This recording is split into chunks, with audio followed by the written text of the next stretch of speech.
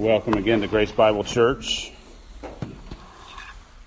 I didn't announce it. I wanted to tell you that on August 19th we'll have a guest in. Mark Ragg will be coming from Saving Grace Bible Church. He'll be preaching on Sunday, and so we want to welcome him. We'll let you know more as that time approaches. I think we're about 3 weeks away from that, so he will be coming in and preaching. So I would just ask that you guys be praying for that time, that he'd come. We partnered with Saving Grace, and he's going to come in, and I am certain that he's going to be an encouragement to us as he shares with us, and as we are able to ask him questions and have fellowship with him. So be praying for that time as it approaches on the 19th. Well, this morning we're going to be back in the book of James. I wanted to thank Jonathan. He's not here this morning. I wanted to thank Jonathan for taking the last 3 weeks. I have been able to spend some time with my family. We were out in South Carolina last week, and we were able to spend some time together. And it's been a really refreshing time for me to think through where we are, where we need to go, and how we're going to get there. So it's also been a refreshing time for me to refresh and really work on my studies in terms of where we are in James and where we're going. So just be praying as we move forward. We're in James chapter 4 right now. I hope that we'll be finished with James in the early fall, and I'm praying about where we might go. I'm thinking about that and praying about that. So join me in prayer as I think through and pray through where we're at. I've been studying a couple of different books, and I think I've made a decision, but I just don't want to give that out just yet, just in case I happen to change my mind. Well, this morning, as I said, we're going to be in James chapter 4, and we started this section 3 or 4 weeks ago, I guess. We started this section at that point, and I really, on that Sunday, the last time I preached a review of James chapters 1 through 3, and I was hoping that it would be a setup for James chapter 4 through 1 through 10. I think that what we'll find is, if you remember that sermon, it was about the tragedy of unbelief and the fact that of unbelief even in the church.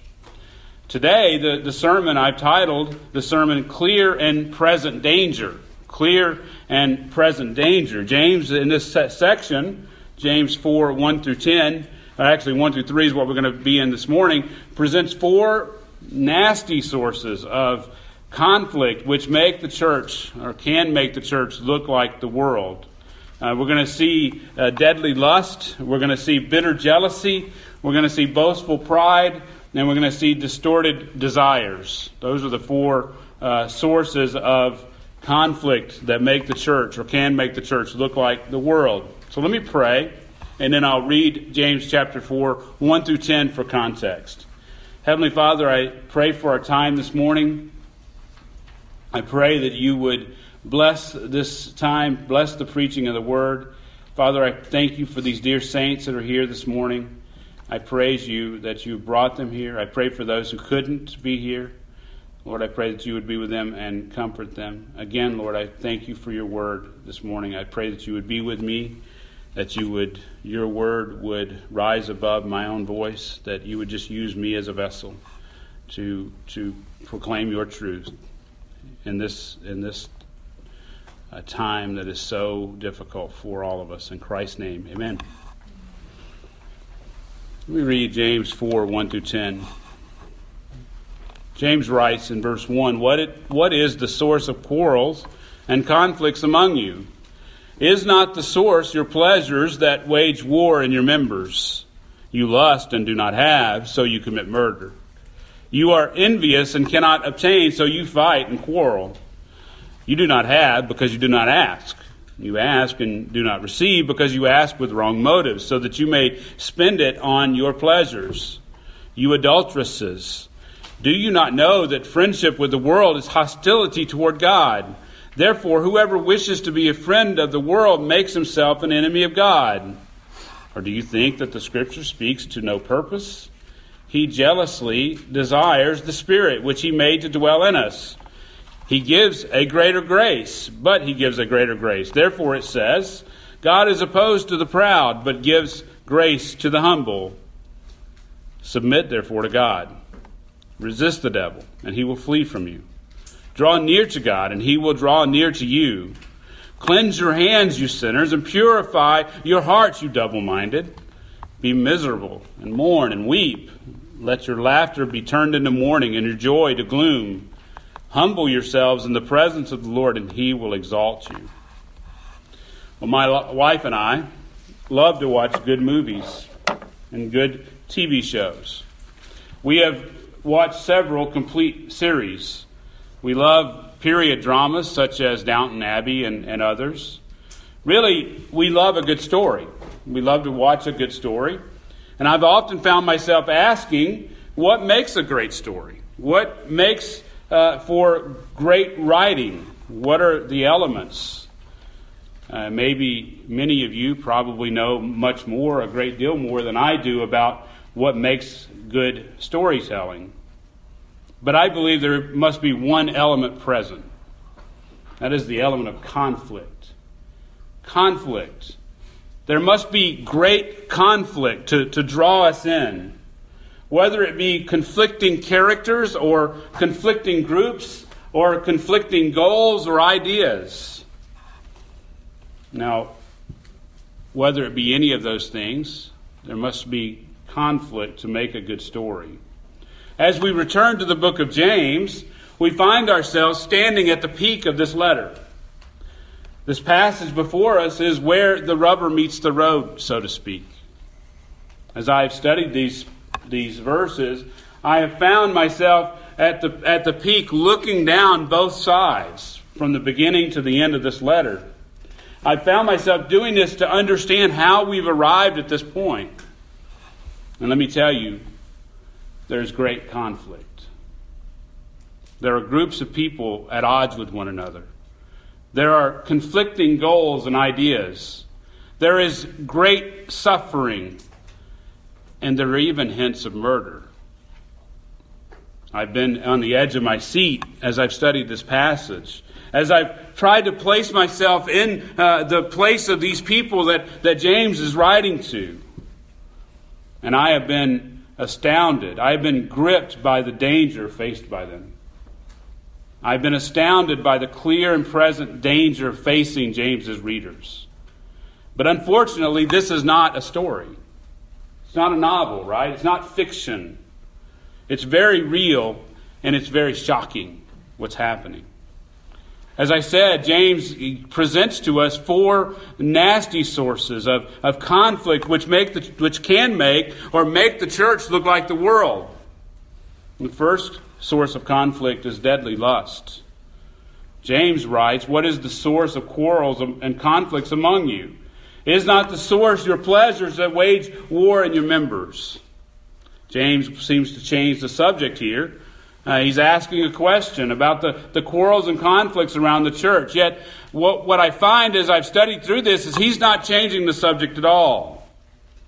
Really, for us to understand this section, we really need to see the connection to the previous section that we studied in chapter 3 and with the first three chapters of this letter. James had said earlier in 3:16, "For where jealousy and selfish ambition exist, there is disorder and every evil thing." Clearly, James is showing them that worldly wisdom that he spoke about, the worldly wisdom that he spoke about in chapter 3 leads to jealousy and selfish ambition, and which in turn leads to disorder and great evil. In 3:17, he says that wisdom from above is first pure, then peaceable, and gentle and reasonable, full of mercy and good fruits, unwavering and without what? Without hypocrisy. In other words, James wants his readers to understand that following the wisdom from above will always yield good fruit in our lives and in the life of the church, while wisdom from below will always yield disorder and great evil. If we turn this around, then we know that evil and disorder, where evil and disorder exist, there is of necessity worldly people. Does that make sense? Where evil and disorder exist, then there is of necessity worldly people. In other words, there are immature believers who are worldly, and there are even unbelievers who exist amid the church. Jesus himself warned that unbelievers would exist in the church, right?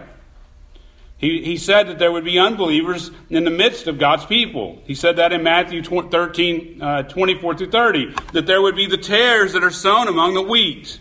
So this shouldn't come as a surprise to us. In 3:18, and James 3:18, James goes on to remind them of the connection between godly wisdom and the peace that comes to our lives and to our churches when we walk in righteousness. So when we walk in righteousness, the fruit of that walking in righteousness is a peace that comes throughout the church. Comes to our families and comes to our church. That doesn't mean that we won't experience conflict, but it means that as we walk in righteousness, that we will see a peace that comes upon us. The fighting goes away. We sometimes forget. Right? Some of us are more connected to this than others, but we sometimes forget, as Christians, we forget all that God has done in our lives. And we forget the conflict that's there every day. Right now, as we're sitting here today, there is great conflict in many homes in the city because they don't know the Lord and they're not walking in righteousness. We tend to forget that. We tend to forget it as we grow in Christ. Well, this is the backdrop then of James's rhetorical question in chapter 4, verse 1. He does make a transition from 3 to 4, but he seems to move from the general teaching regarding these things to a more specific exhortation regarding specific situations that are facing or occurring among the people. Douglas Moo says this: James's commendation of peacemakers in verse 18 flows naturally into a discussion of the community problems that created so strong a need for those peacemakers. Did you get that? That the issue is that he speaks generally of the need of peace in the church, the need of the peacemaker in the church, because there is this great conflict that's existing in the church. Very specific things that are happening. Clearly then, James had in mind very specific difficulties that this church, or these churches, if you will, I mean these people are scattered, are encountering. These difficulties or trials connect us back to James chapter 1, where James addressed how they were to respond to difficult trials. That's chapter 1, verses 2 through 4. Consider it all joy, my brethren, when you encounter various trials. Here in James 4, he begins to address the specific trials that are being experienced by the people. And I want you to know then, too, that there is a connection between the wisdom that he spoke of, the wisdom from above that he spoke of in chapter 3, and the wisdom that he encouraged his people to seek in chapter 1. This wisdom that he wants them to seek as they work through the trials and difficulties. As they face these very specific issues that he's going to be addressing, he wants them to understand that they need to be going to the Lord, they need to be praying to the Lord, and they need to be seeking after his wisdom, the wisdom from above. He knew that God's wisdom was required to navigate these troubled waters. Back in 4:1, James begins to exhort his people then, especially those who were on the fence. These are the people who could either fall away or truly commit their entire lives to Christ. He spoke of them in James 5:19 through 21. He spoke of those who if he says, my brethren, if anyone among you strays from the truth and one turns him back, let him know that he turns a sinner from the error of his way and will save his soul from death and will cover a multitude of sins. So he's speaking then to people who are on the fence that could fall either way. But he's also rebuking those whose faith is not real. I hope to prove that James's main purpose here then is to rebuke those who do not truly know Christ. I'll call them the fakers. It appears that these people, the fakers, that is what I'm referring to, were in and around the church and had carefully avoided persecution. They probably did this by showing favoritism for rich unbelievers who were persecuting the church. We know this from chapter 2, verses 1 through 7, where he says, "My brethren, do not show partiality." So more than likely, these Christians that are on the fence are avoiding persecution by these rich unbelievers by showing partiality to them, thinking that they're going to get ahead because of it. They also had carefully avoided showing the appearance of caring for the brethren. Now, let that soak in. Probably for fear of losing their own standing. They had even, I get that from chapter 2, verse 16, they had even turned away Christians in dire need of help. And in doing so, they had violated God's royal law, according to the Scripture, that you shall love your neighbor as yourself. That's chapter 2, verse 8. And they had clearly shown that their professed faith was a dead faith. I'm speaking again of the fakers, the people who are in the church who are faking it. That they had clearly shown that their faith was a dead faith because their works were useless and didn't live up to the standard of Abraham or even Rahab, a common prostitute. Now, I do want to reiterate that in this section, he will also encourage true believers who have been struggling with great trials and difficulties. Clearly, James understood their plight. He wanted them to know that God had not forgotten them. They were the first fruits of the church, and God had not forsaken them. This brings to mind the struggles that you might be going through, the difficulties that you might be going through. God has not forgotten us. He has not forgotten you. He is using your difficulties and trials for His glory and for your good. Listen to this quote by Don Green. I actually posted the entire quote on Facebook. Don Green is a pastor. He has planted a church at the Creation Museum in Kentucky. It's not part of the museum, but it actually meets at the museum. He's the pastor of that church, great pastor, puts out really, really, really neat stuff. Listen to what he says about trials. He says, ultimately, our Christian trials are designed to sanctify us. He disciplines us for our good so that we may share His holiness. That's Hebrews 12:10. They are not random difficulties. They are divine appointments with divine purpose. Prolonged trials sanctify us by stripping us of our pride, self-sufficiency, and attachment to this world. It humbles us to face trials that we cannot control. Trials press home our helplessness. Prolonged trials rob this world of its earlier appeal and make it seem less like home. We don't realize how deeply those fleshly remnants of pride, self-sufficiency, and worldly attachment grip us, but the Lord does. And He measures the depth of the pain and the length of the trial to us in perfect proportion to what is necessary to break their prevailing power in our hearts. In other words, He's not being vindictive, unkind, or unfaithful. He hasn't forgotten you. He is the perfect physician of our souls. He knows the disease and He knows the cure. And He applies it with unfailing accuracy. Here in James chapter 4, these people are going through great difficulties. James understood the plight of these Christians, and it may have seemed like it was lasting forever for them. But James wanted them to know that God knew and God understands. And James understood that these people were suffering at the hands of unbelievers and were not receiving help from the so-called brethren. And shockingly, they had suffered to the point of death as a result of this neglect. That's what we see in James 2:16. And we also see that in James 5. James then ask this question: what is the source of quarrels and conflicts among you? He wants to double down on what's ailing this group of believers. He asks about the unrest, and he wants them to think it through. He wants them to think about the source of these quarrels and conflicts, and he says, and he wants them to understand what they are. These quarrels he's referring to could be wars or battles. In this context, it seems to be a state of hostility that exists between James's readers. Conflicts also has the idea of battles and strife. Clearly, these people are in the midst of great battles inside the confines of the church. And with this, a good case could be made for actual violence occurring. This probably seems extreme to us, right? But we must remember the depravity of man and realize that we are not as far removed from actual violence as we might think. Having said that, I believe that James gives us some clues of what's happening, some of which we've already looked at. But in chapter 2, he warns them against showing partiality to the rich. In that section, he reminds them that the rich, probably rich landowners, are the ones who were oppressing them and violently dragging them into court and blaspheming the name of Jesus.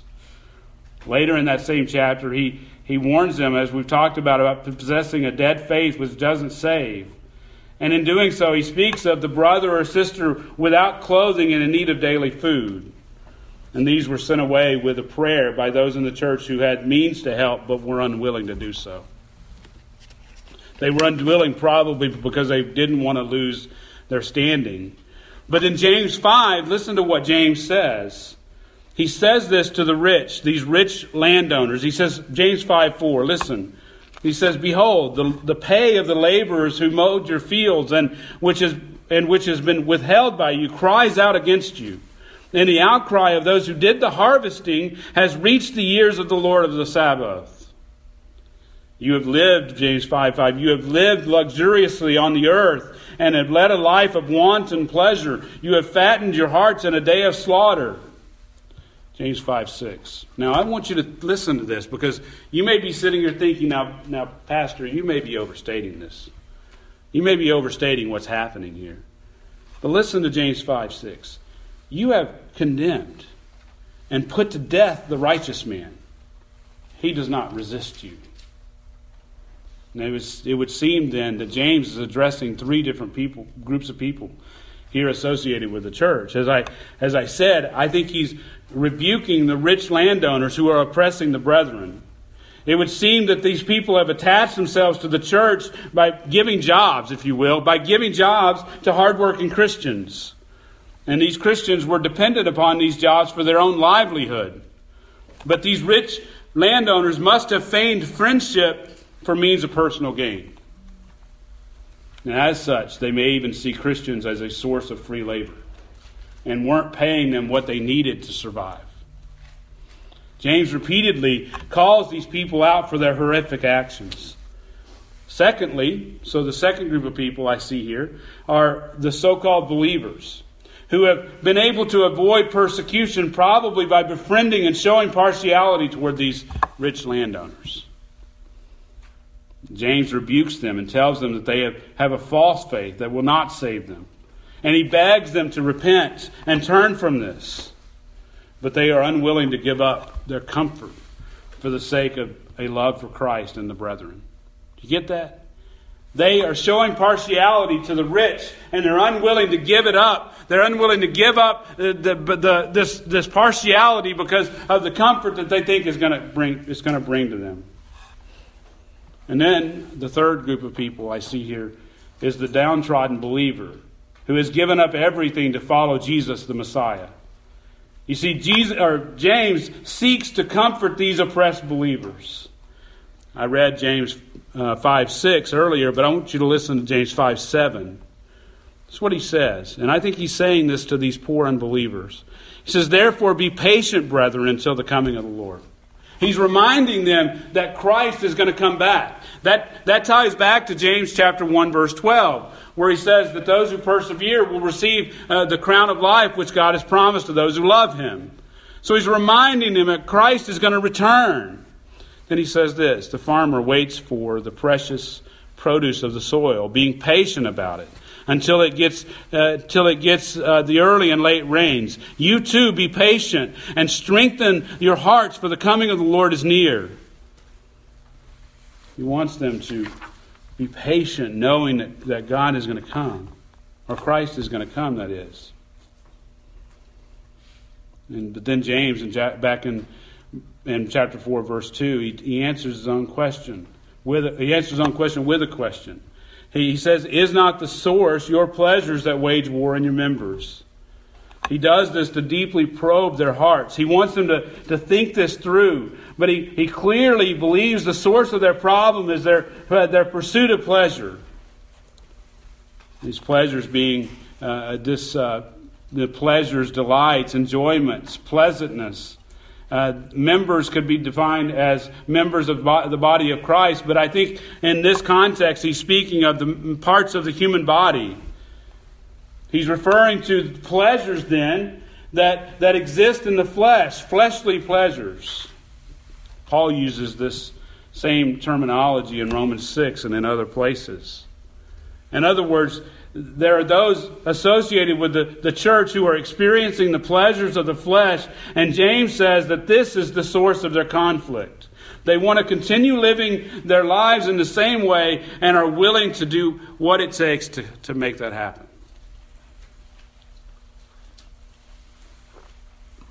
And according to James, they're even willing to be complicit to murder. That should shock our sensibilities. That these people who are in the church, these so-called believers, are willing to commit murder to keep their pleasures. James had already accused them of this. In James 2:11, he says, James 2:10, he says, "For whoever keeps the whole law and yet stumbles in one point, he has become guilty of all." Then he says this, "For he who said, 'Do not commit adultery,' also said this, 'Do not commit murder.' Now if you do not commit murder, or adultery, but you do commit murder, you have become a transgressor of the law." James is saying here, you can avoid adultery, but if you are complicit in your brethren dying, you have committed murder. Now, I want to reiterate, to make sure we understand, that I don't believe that he is saying that true believers are committing the act of murder. I'm talking about these fakers, these people with a dead faith. And I believe that's what James is referring to. I believe that some associated with the church have caused the suffering and even the deaths of some of the brethren. And I believe that some of those in the church were showing partiality toward these rich unbelievers who were doing this.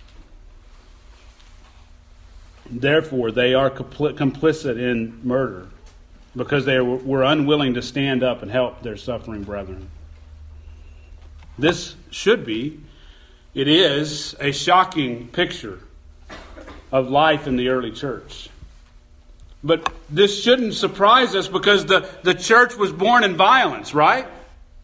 It shouldn't surprise us. Paul writes in 1 Corinthians 2:6, "Yet we do speak wisdom among those who are mature, a wisdom, however, not of this age, nor of the rulers of this age who are passing away. But we speak God's wisdom in a mystery, the hidden wisdom which God predestined before the ages to our glory." And then he says in chapter 2, verse 8, this is 1 Corinthians 2:8, the wisdom which none of the rulers of this age has understood, for if they understood it, they would not have done what?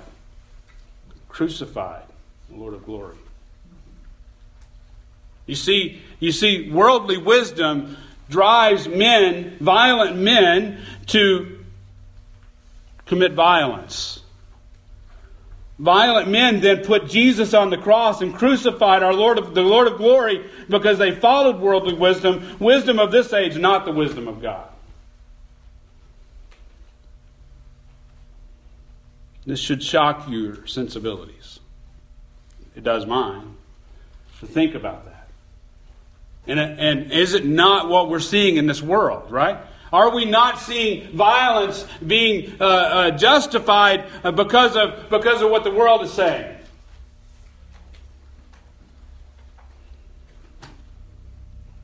We're seeing violence be justified because the world thinks it's right. Majority rules, right? Majority rules.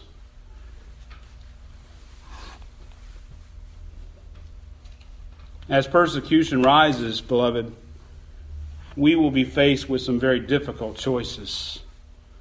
Some of us will choose to suffer for Christ's sake. Some of us here will choose to suffer for Christ's sake if that comes, but others will choose their pleasures wanting to have it both ways. And that's what's going on here. I want to draw that to what we see today in this world is that what's happening is that there are people who are faced with a choice. The choice is either I suffer for Christ or I have my pleasures, and some people want to have it both ways. And that's what causes the conflict.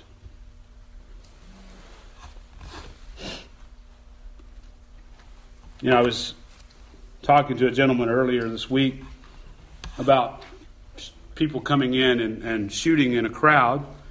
And he said that he went through some training on that. And one of the things about training was preparing yourself, walking through the steps. And we talked about if you're a stewardess or a pilot on an airplane, knowing exactly the steps that you take in an emergency. And you do that by practicing. You do that by doing it over and over and over and over again. Beloved, you need to prepare yourself now before the persecution comes. Ask God to reveal your heart. Ask God to show you where you truly stand. Are you willing to follow Him no matter where He leads? Or do you love your pleasures too much? If you're unwilling to limit your own pleasures now and sacrificially help those in need, or you're unwilling to sacrificially give to the cause of Christ now because you want your own comfort and pleasures, then what makes you think that you will start when persecution comes? Get it? If you conditioned yourself now to love your pleasures, what makes you think you're going to give them up when persecution comes? What makes you think when your boss walks in and says, you have to denounce Christ, you can't say anything against homosexuality or whatever it is, and he says you can't do those things and keep your job. What are you going to do? Are you ready for it?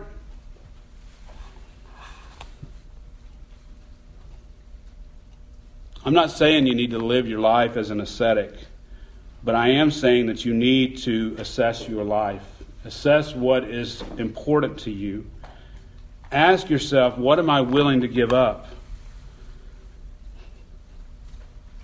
There were some of James's readers. This is shocking, and it should shock us. There were some of James's readers who were willing to allow the brethren to suffer and die because they were unwilling to give up their pleasures, and that was what was called as causing great conflict in the church. That's the first source of conflict. This deadly lust for pleasure. Now let us look at the second one, bitter jealousy. James says in chapter 4, verse 2, you are envious and cannot obtain, so you fight and quarrel. James says they are envious. This word is usually translated lust. It's literally the word lust. They lust. It means they have a strong desire for something. In James chapter 1, he said, but each one is tempted when he is carried away and enticed by his own lust. But when lust is conceived, it gives birth to sin. And when sin is accomplished, it brings forth death. This lust then is defined as a strong inner desire for something. Now, it doesn't have to be an inner desire for sin. It could be a desire for something good. Christ himself had a strong desire to eat the Passover with his disciples before he died. That's Luke 22:15. But James here is referencing a strong desire for sin. One of the biggest lies, brethren, of our culture is that this desire for sin is not in and of itself sinful. It is true that temptation is outside of us. James says that. It is true. I can be tempted by something and deny that temptation and not commit sin. Do you get that? So I can be tempted by something and I can deny that temptation and turn from it and I'm not in sin. But if that sinful desire is not combated and repented of, then I am in sin. Our culture has adopted a defense that people are made in a certain way, therefore they're not responsible for these desires. They claim that they are born with these proclivities or inclinations, such as same-sex attraction. Therefore, we're just giving in to our true selves when we give in to these proclivities, these inclinations. Beloved, this is a lie from the pit of hell. Just this past week, this is how crazy it's gotten. Now I admit this is outlying stuff, but what's outlying is going to become mainstream pretty quickly. Just this past week, there were a couple of videos circulating in which two ladies were saying that we need to be more accepting of pedophiles. You know what a pedophile is, right? I'm not going to just tell you what it is, but you can figure it out if you don't already know. We should be more accepting of pedophiles because they were born that way and can't help their desires. Now, let me be fair. They were still against the actual act of pedophilia. But can our culture be that far away from accepting that as normal behavior? Can it? Because that's where we're headed as a culture. That's an example of the spiral of depravity. You let these things happen and you say that it's our inclination and therefore it's okay. What happens? It's the next thing that becomes okay. Even in the church, beloved. Even in the church, we're seeing people claim that same-sex attraction is not sinful. Some people are just inclined to it. And it's closer than you might think. You probably have read articles on the internet by people who think this. That's not what God says in His Word. Exodus 20, verse 17. You shall not covet your neighbor's house. You shall not covet your neighbor's wife, or his male servant, or his female servant, or his ox, or his donkey, or anything that belongs to your neighbor. Now, not to be crude, but God says you can't covet your neighbor's wife, but we can what? Covet our neighbor? How ludicrous is that? Jesus said, you have heard it said that you shall not commit adultery. But I say to you, this is Matthew 5, 27 and 28, but I say to you that everyone who looks at a woman with lust for her has already committed adultery with her in his heart. So clearly, lust for another person that is not your wife or husband in a biblical marriage between a man and a woman is the same as committing adultery and is sinful whether that person is of the opposite sex or not.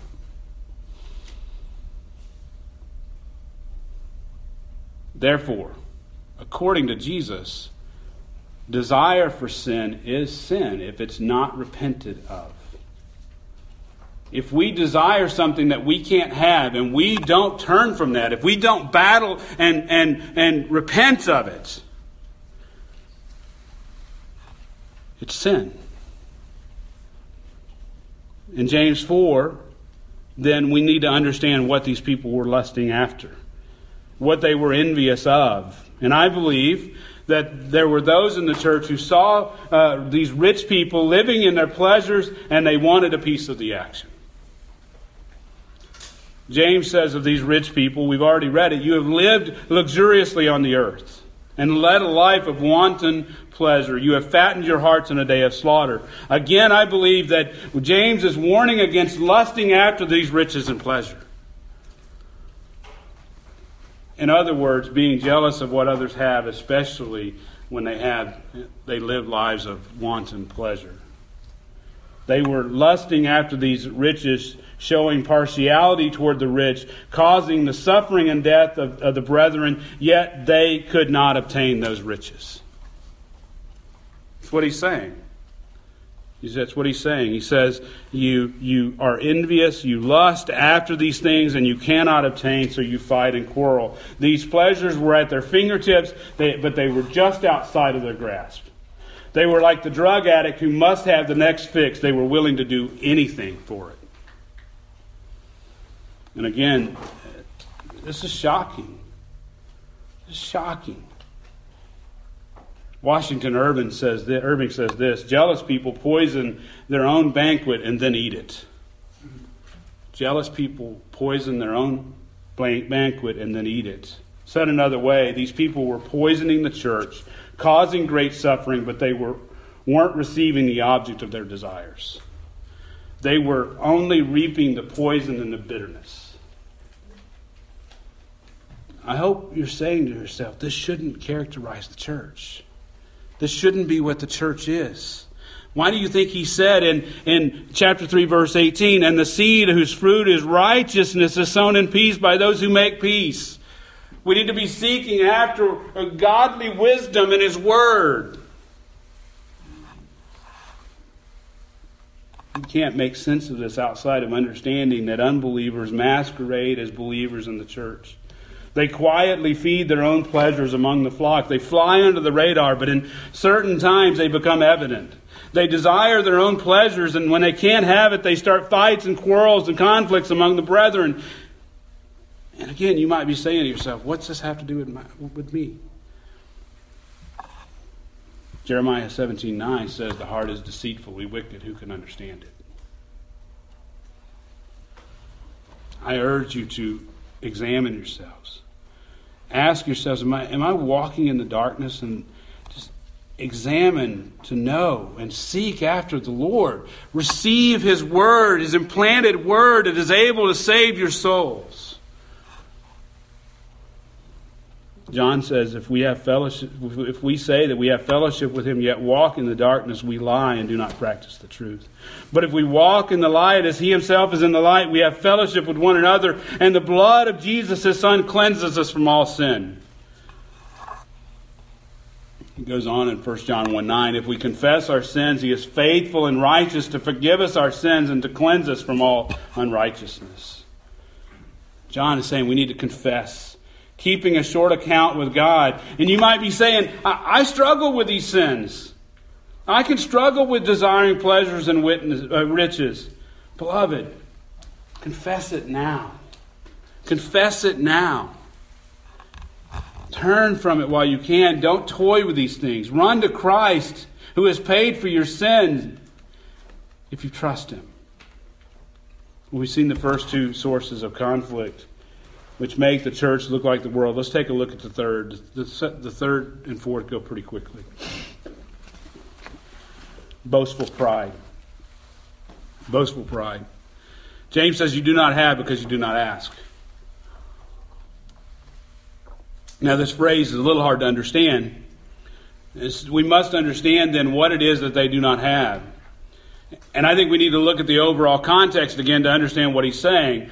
It seems that they have a desire then to be teachers and to gain recognition in the community as leaders. That's James chapter 3, verse 1. He says, let not many of you become teachers, my brethren, knowing that as such you will incur a stricter judgment. They don't have the right wisdom for this. That's the issue. They don't have the right wisdom. They have wisdom from below, but they don't have wisdom from above. Therefore, their desire for leadership is nothing more than a worldly craving for power and the pleasures that come with it. They are prideful because they are trying to boost themselves through worldly wisdom, which is nothing more than what? The elevation of self. Human pride. They don't think they need God, and they look down upon true godly wisdom. They ask, what God would cause suffering in my life? Why my God would bring pleasure to my life? My God is blessing me. Your best life now, right? I think as John MacArthur said, if you're having your best life now, you're going to hell.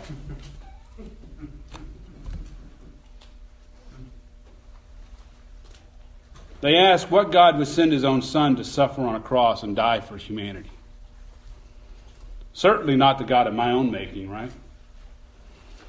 We sang that song earlier, the worship song by Bob Kauflin. What wisdom once devised the plan where all our sin and pride was placed upon the perfect Lamb who suffered, bled, and died. The wisdom of a sovereign God whose greatness will be shown when those who crucified your Son rejoice around your throne. You see, these people were sinfully prideful. They craved power and pleasure, and they were trusting in worldly wisdom to get it. James says they don't have respect and leadership. They're not teachers because they're not asking for the right things. He'd already said, if any of you lack wisdom, let him ask of God. Wisdom from above. See, they were going after wisdom from below.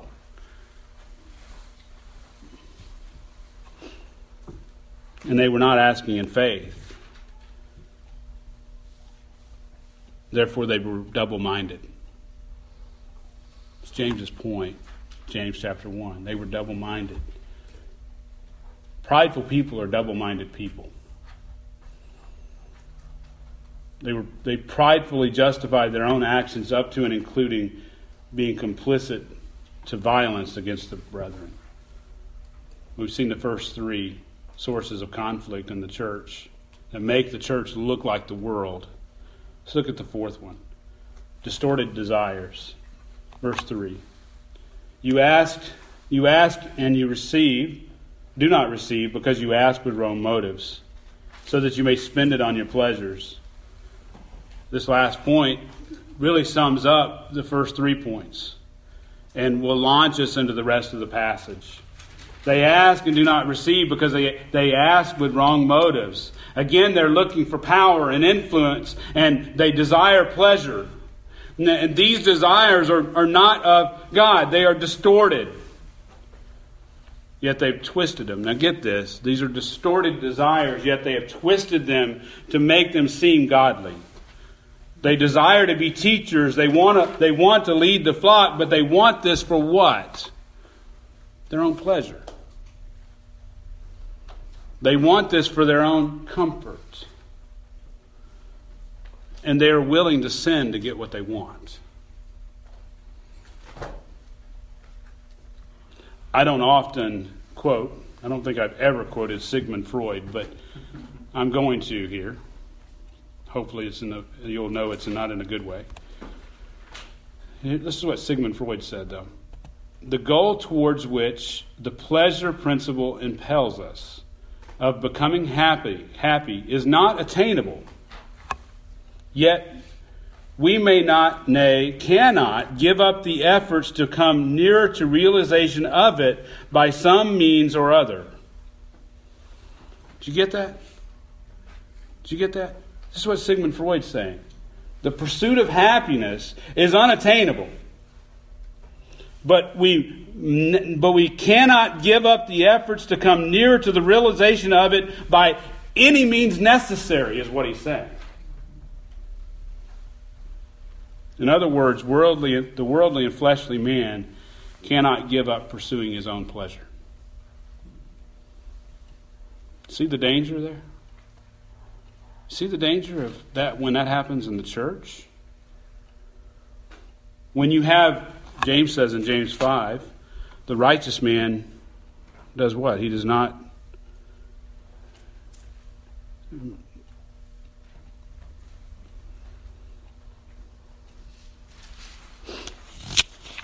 resist you. That's what it says. James 5:4. 5:5. You have lived, 5:6. You have condemned and put to death the righteous man. He does not what? He doesn't resist you. So it's incredibly dangerous in the church when we have fleshly, worldly people doing what they want to do, going after their own desires. They're willing to stop at nothing to have their pleasure. And as such, these people present a clear and present danger to the church. They're willing to do nothing short of treachery. And it shows that their faith isn't real. Charles Spurgeon says this: if you profess to be a Christian yet find full satisfaction in worldly pleasures and pursuits, your profession is false. Yet in God's sovereignty, what they mean for evil, He uses for good, right? James taught the brethren that in the wisdom of God, their suffering is not in vain. Philippians 2:14, do all things without grumbling or disputing, so that you will prove yourselves to be blameless and innocent, children of God, above reproach in the midst of a crooked and perverse generation, among whom you appear as lights in the world, holding fast the word of life, so that in the day of Christ I will have reason to glory, because I did not run in vain nor toil in vain. But even if I am being poured out as a drink offering upon the sacrifice and service of your faith, I rejoice and share my joy with you all. You too, I urge you, rejoice in the same way and share your joy with me.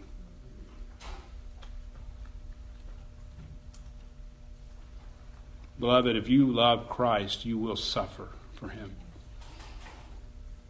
My hope is that as this world changes and goes forward, that it will hold off, right? That righteousness will prevail. But I can't be assured of that. Matter of fact, if I read the scriptures right, it's coming. Well, I've said it a few times, but this passage should assault us. Clearly, great violence existed from the very beginning. But this shouldn't come as a surprise to us. Conflicts exist because sinners exist in the church, and conflicts exist because unbelievers are associated with the church. And Christian, if you are honest with yourself, you realize conflicts exist in your own heart. There will be conflict until the Lord calls you home. David Platt says this: the key is realizing and believing that this world is not your home. If you and I ever hope to free our lives from worldly desires, worldly thinking, worldly pleasures, worldly dreams, worldly ideas, worldly values, worldly ambitions, and worldly acclaim, then we must focus our lives on another world. We must focus our lives on God's kingdom. And we should expect opposition, especially if we're doing the Lord's work. Satan will not allow us to move forward unopposed. Charles Spurgeon said, "We are foolish to expect to serve God without opposition. The more zealous we are, the more sure we are to be assailed. Glory be to God, we know the end of the war. The great dragon shall be cast out and forever destroyed, while Jesus and they who are with him shall receive the crown." Let us sharpen our swords tonight and pray the Holy Spirit to nerve our arms for the conflict. Never battle so important, never crown so glorious. Every man to his post, ye warriors of the cross, and may the Lord tread Satan under your feet shortly. Amen. If you are struggling with one or more of these things, of these conflicts, sources of conflict, join the crowd. If we're honest, we all struggle to one degree or another. I beg you to lay it at the foot of the cross. If you're a believer, you already know what forgiveness looks like. You have been forgiven. You have been declared not guilty. Your sins are nailed to the cross. You are forgiven. Yet, as Paul states, we are not to sin that grace would abound. The Apostle John, as we said earlier, says, confess your sins to Jesus. Turn to Jesus, and he will cleanse you of all unrighteousness. And if you don't know him, I beg you, turn to him. Repent of your sins. Repent and follow Jesus. You are now a slave of your sin. You know what Jesus says, though? Matthew 11:28. Come to me, all you who are weary and heavy laden, and I will give you rest. Take my yoke upon you and learn from me, for I am gentle and humble in heart, and you will find rest for your souls. For my yoke is easy and my burden is light. Your burden of sin that you on you now is heavy. It's weighing you down if you don't know him. Turn to him. You are heavy laden. You who are heavy laden, turn to him. And be saved. Let us pray. Heavenly Father, we thank you this morning again. I do pray, Lord, that you would use this sermon to your glory. I pray that our church would recognize the sources of conflict among us, that if we look, we can see those sources of conflict even in our small body. Father, I pray that we would recognize them for what they are, as sin, and turn from them as individuals and as a church. We thank you for instructing us in your word so that we may walk righteously